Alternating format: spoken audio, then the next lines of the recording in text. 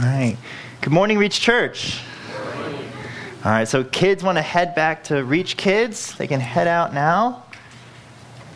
And otherwise, pray with me. Let's pray. Father, we thank you that we can come to you as our Father, as the Father who has loved us in Jesus Christ, and that you ask us to come to the altar, not an altar to sacrifice ourselves, but to receive the sacrifice of Jesus Christ. That by his sacrifice we have become sons. And Father, I ask that you would use Romans 8 to open our eyes to see the goodness of your salvation, your adoption, the blessings you poured out upon us in Christ. Father, would this be a time of enjoying you and delighting in you and who you are? We pray this in Christ's name. Amen. All right, so last week we saw the blessings that are ours in the Holy Spirit. That because we are filled with the Holy Spirit, we find the blessings of freedom from sin, that we belong to Jesus, and finally that we are guaranteed to be raised from the dead because the Spirit is working. Now those are the great blessings of the Spirit and of the gospel. And kind of the question that Paul is moving on to in this passage is now that we have the Spirit and we've received so much from the Spirit, where do we actually stand before God? How should we treat God now that he has done so much for us? It's essentially the question of relationship. So now that we are saved, what is our relationship with the God of the universe? And relationship is the essence of how we interact with anyone. That if God is our Father, we interact with him one way. If he is our boss, if he's our employer, we interact with him very differently. And so today we're looking at the adoption of the Holy Spirit.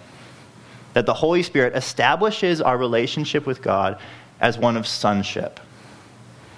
That we are sons of God. And so we're going to see how we are no longer debtors. We are no longer debtors to God. Instead, we are sons. And then the Holy Spirit, he doesn't just adopt us. He then spends every day trying to convince us that we are actually the sons of God. We don't believe it. We have to be convinced day in and day out that we are the sons of God. So let's look at Romans 8, verses 12 through 17. Romans 8, verses 12 through 17.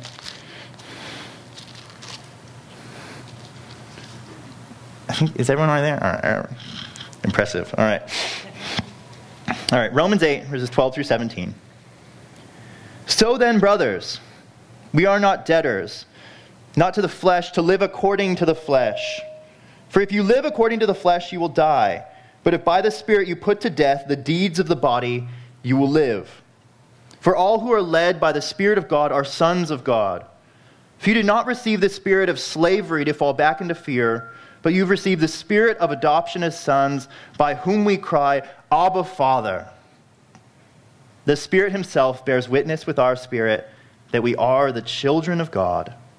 And if children, then heirs, heirs of God and fellow heirs with Christ, provided we suffer with him, in order that we may also be glorified with him. All right. So Paul starts off by looking at what we are not. What we are not. Verse 12. So then, brothers, we are debtors not to the flesh, to live according to the flesh. Now, we talked about what the flesh was kind of over the past 3 weeks. The flesh is the slavery that we have to the law, to works, to obedience. And he's saying that we are no longer debtors to our flesh. Now, what that means is we don't owe God or anyone, we don't owe our flesh anything. We owe God no works. We owe God no good deeds, no obedience to the law. We are no longer indebted to those things. And he gives us two reasons why. First reason comes from before last week. Because we saw that all of the blessings of God are provided not by the flesh. The flesh is dead, the flesh is weak. All of the blessings come because of the Spirit.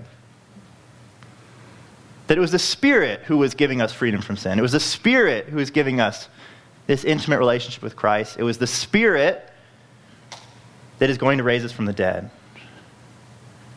And so when we think about our works and our obedience to the law, we're getting nothing from that. We're getting nothing from it. And so if our flesh is not giving us anything of worth, it's not giving us any blessing, it's not giving us any relationship with God, then we are no longer debtors to the flesh. You don't have to work any longer. You are done. You are not enslaved to works. Because it's all about the Spirit. The Spirit's the one who gave you everything. The flesh doesn't give you a single thing. So stop trying to repay back the flesh and works, which all they did was kill you. And that takes us to our next point.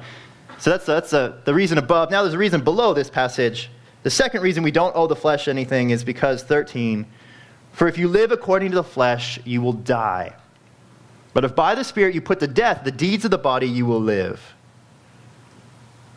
There's one thing that the flesh has given you. That is death. All right.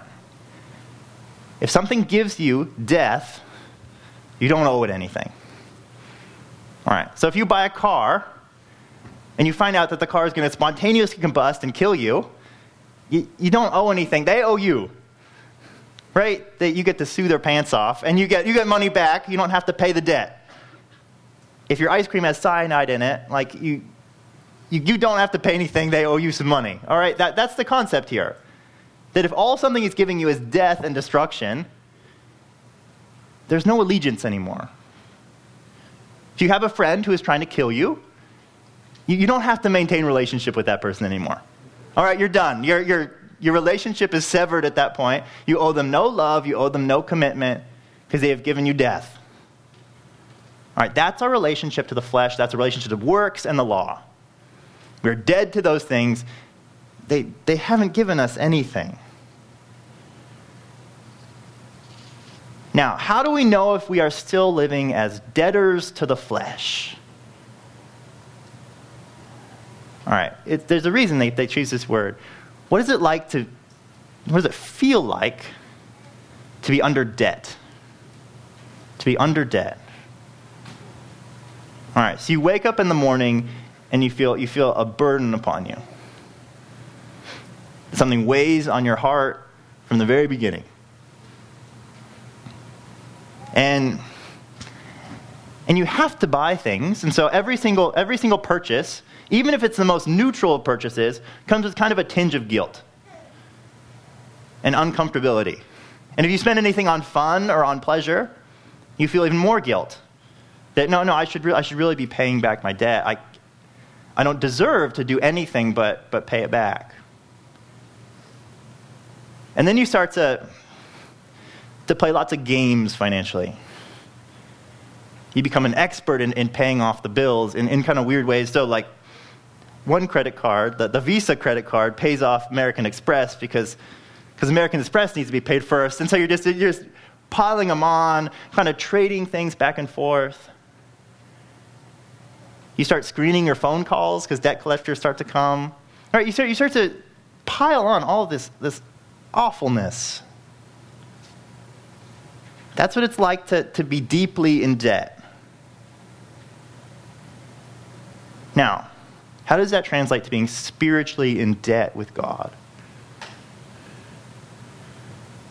All right, so this would be debt of good works. And so you wake up in the morning and you feel guilty and you feel awful, like there's this weight upon you. This is the burden of my day is to be a good Christian. And everything kind of has a little bit of guilt with it. You can't do something normal or kind of a neutral thing because, no, I should be reading my Bible. I should be praying. I should be like paying back my guilt. I should be paying back my debt. Well, I can't do anything but that. And maybe you start separating yourself from God. You don't like to go to God because he's just your debt collector. And you don't like talking to other Christians because they just make you feel bad. They remind you of your debt. Is this your experience of the Christian life? Do you feel guilty before God, fearful before God?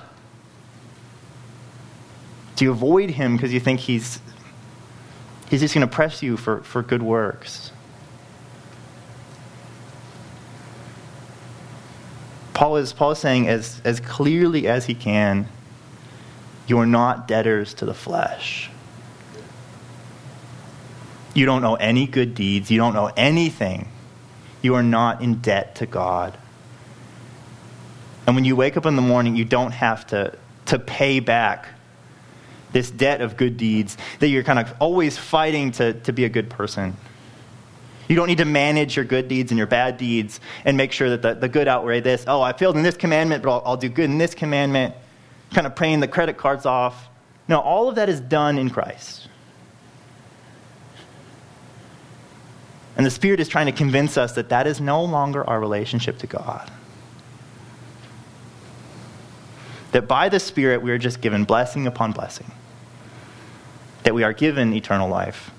That we are given our goodness from Christ. There's nothing left to repay. Now, the natural thing that people do then is, it says here that we are not debtors to the flesh, and we think, well, okay, then what are we debtors to? And the natural thing is to say, well, the Spirit has given us so much. The Spirit has given us forgiveness upon forgiveness and grace upon grace and heavenly blessings and eternal good things. And we think, okay, maybe I'm a debtor to the Spirit. That I owe God. He's given me everything. I owe him my life. I have to repay him with good deeds. And it seems like that would be the natural conclusion. And I think that's actually how we talk about obedience a lot. We talk about it as, okay, now give your life to God. He gave your life to you. He gave his life for you. He gave you life. Now it's his. Go be a debtor to the Spirit. Now, that's not where Paul goes here. That we can kind of fill it in, and we think, well, okay, if we're not debtors to the flesh, of course we're debtors to the Spirit. And Paul goes in the exact opposite direction. Look at where he goes. Verse 14. Now, why are we free from the flesh? For we are all led by the Spirit of... all who are led by the Spirit of God are sons of God. Are sons of God. That the Holy Spirit, he takes away any relationship we have to God that's of debt and of slavery, and he calls us sons. That is our new relationship with God because the Spirit is a spirit of adoption. The spirit of adoption. Now we have to recognize the weight of saying that. That we're not saying that we're all children of God, like we're all kind of children of Mother Nature in kind of a kumbaya kind of way. All right? That's not what we're saying. We're saying that we are in the family of God, that we are supernatural. We are kings and queens in the kingdom, that we are on equal playing field with Christ himself.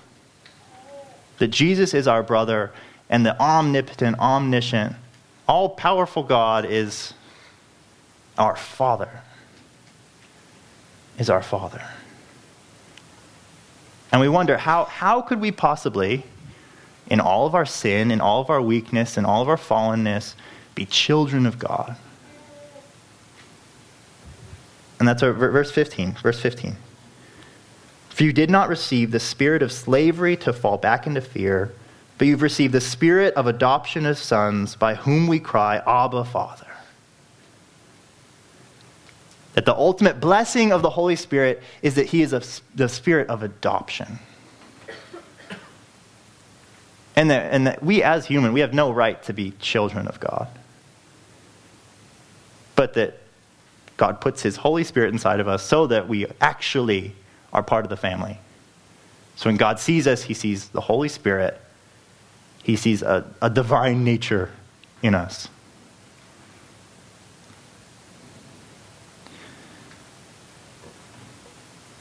And we wonder, like, what does it really mean to be adopted into the family of God?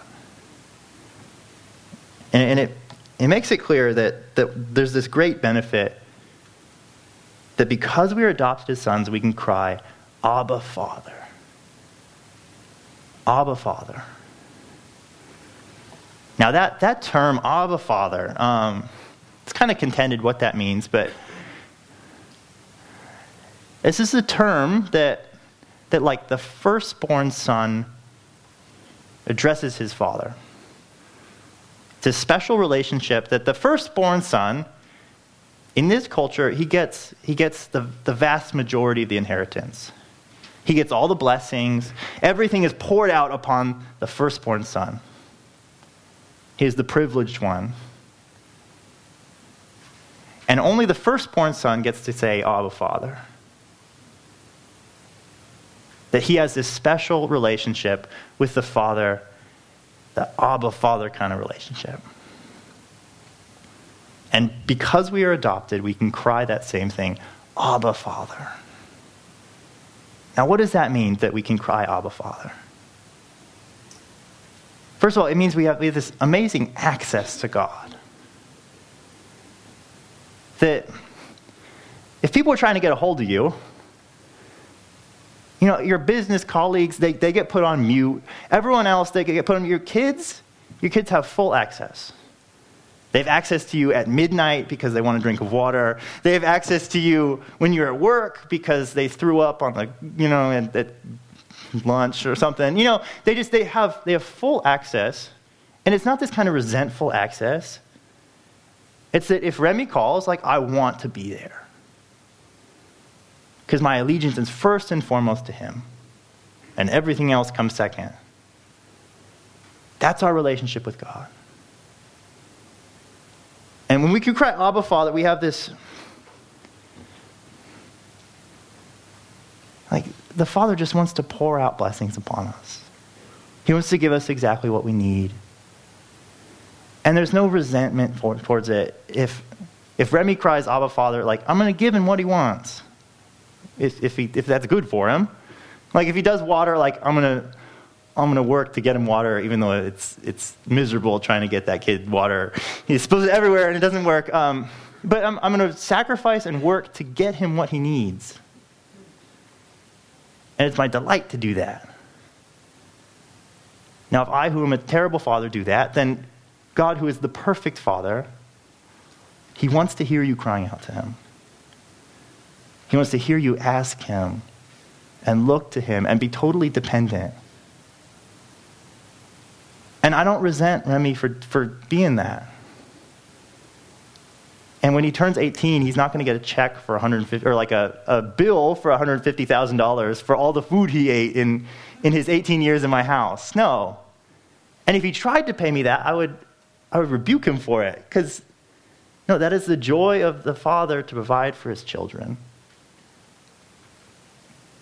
We can go to our Father and ask him for the things that we need and trust him with what he gives us. And finally, there's just straight up love there. That we're crying out, Abba, Father, and he doesn't resent us. He doesn't judge us. He's hard with us. He can be. He treats us like children who don't always want the right thing. But he loves us and knows us. That's what Abba, Father means. Have we learned to cry out, Abba, Father? Is this the relationship that we have with God our Father? Can we go to him without guilt or fear or feeling like we need to dress ourselves up first? Kind of an analogy for this. We were invited over for Christmas to someone's house. And the stipulation was you had to wear your pajamas. All right, and it was you better be wearing pajamas because we're going to wear pajamas. And what was that? It was supposed to be a family Christmas. It wasn't supposed to be a dinner party. It was supposed to be, you're treated like family. And so you can be as messy as you want to be. You could be wearing your pajamas. You're supposed to let your hair down. That's the relationship we're supposed to have with God. That we don't build ourselves up and put on this facade. We go to God in our pajamas, in our need, in exactly who we are, knowing that he is our Father and we can be with him.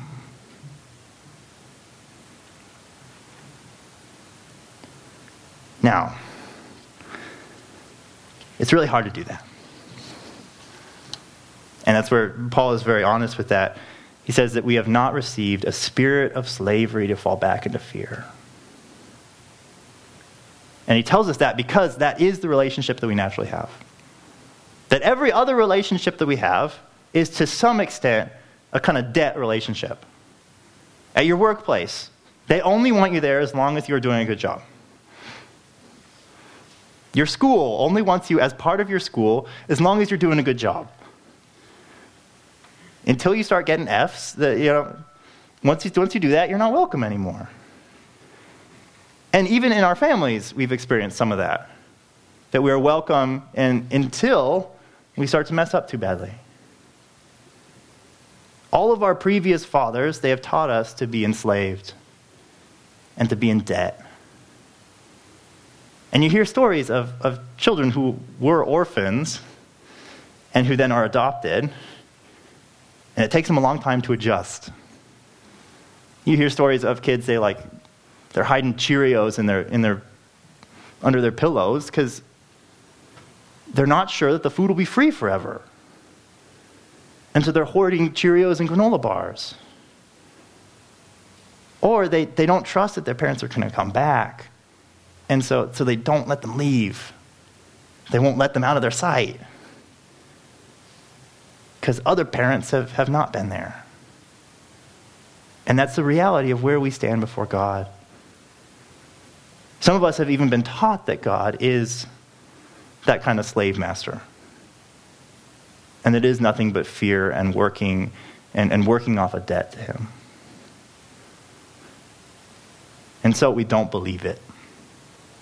It's too good to be true. We are orphans who've been adopted and we don't believe it. Now that's where thankfully, God knows that. God knows that we struggle with that. And that's where the Spirit doesn't just say, he's not just the Spirit of adoption, he's also the Spirit who testifies. Look at verse 16. The Spirit himself bears witness with our spirit that we are children of God.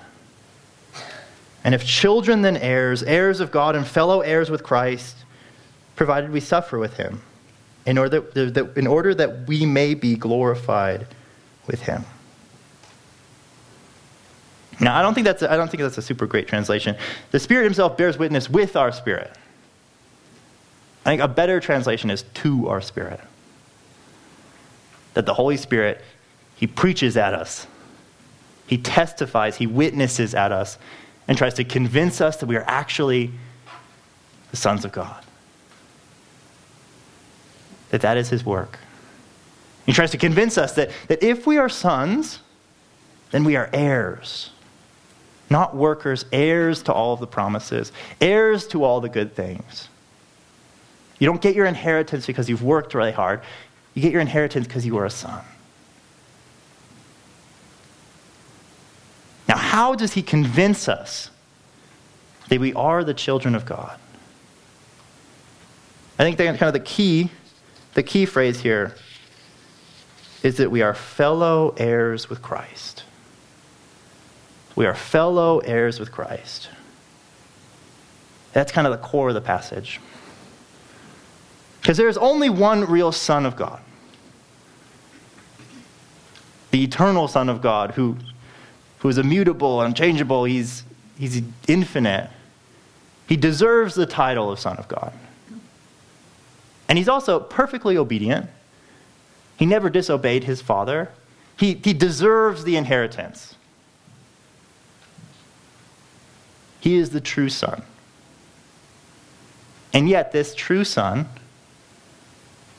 he came and he took on human flesh. And he was enslaved to the law.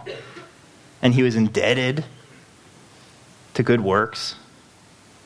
He worked his whole life to be the good son that we will never be.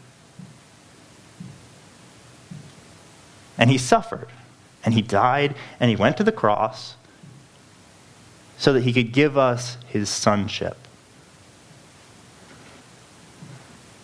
That he was treated like we should have been treated as enemies, and he gives us his sonship.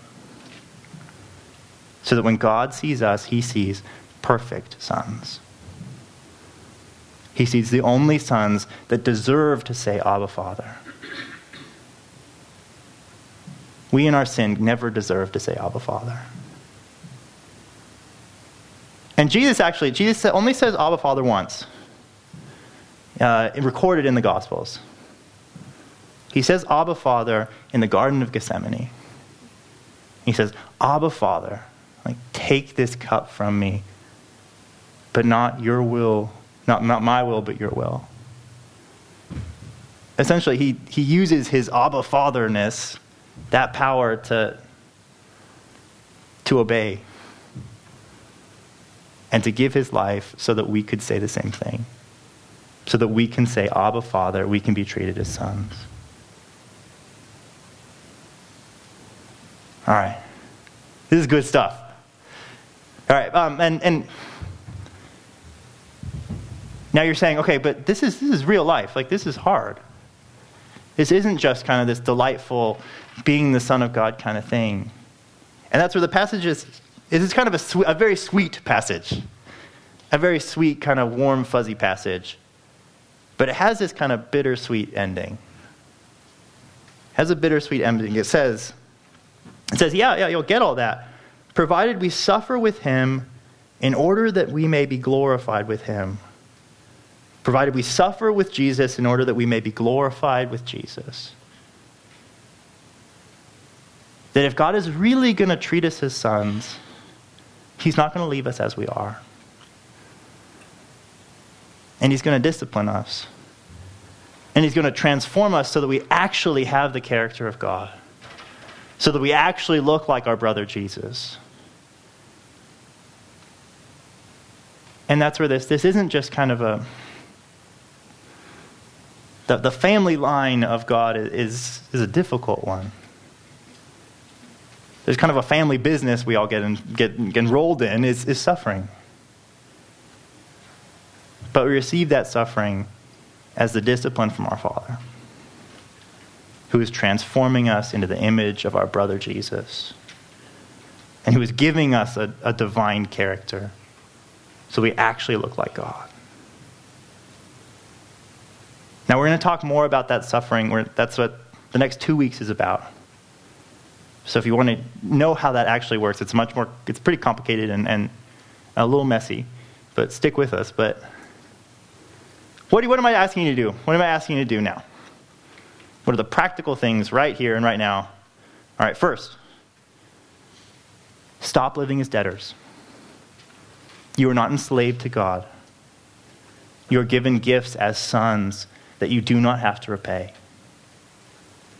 And so stop trying to repay them. Stop feeling the guilt that you can't repay them. You aren't supposed to. You're being treated as sons. And believe what the Spirit of adoption says, that you are sons. And you are promised to get the inheritance because Jesus Christ already gave it to you. And then the very, very last thing is, if you haven't received the sonship from Jesus, receive it. That Jesus died to give it to you. You cannot earn it. You cannot muster enough obedience up. You're just going to heap death upon yourself. But Jesus died to make you a son. Let's receive it as the gracious gift from God our Father. Let's pray.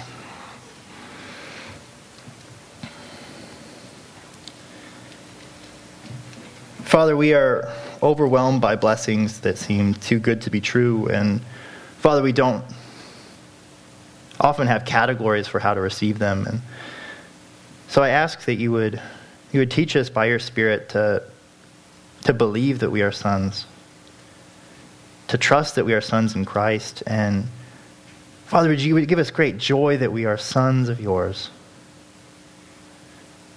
that we are the firstborn sons who receive the inheritance because Jesus Christ has given it to us. Father, I ask that you would give us freedom from all slavery and fear and indebtedness to you. And would you give us just joy to be your children? We long to be those who love you and just want to please you as children love to please their Father. Would you give us great delight in the relationship that we have with you? And would you give us great worship in our hearts, even now? We pray in Christ's name. Amen.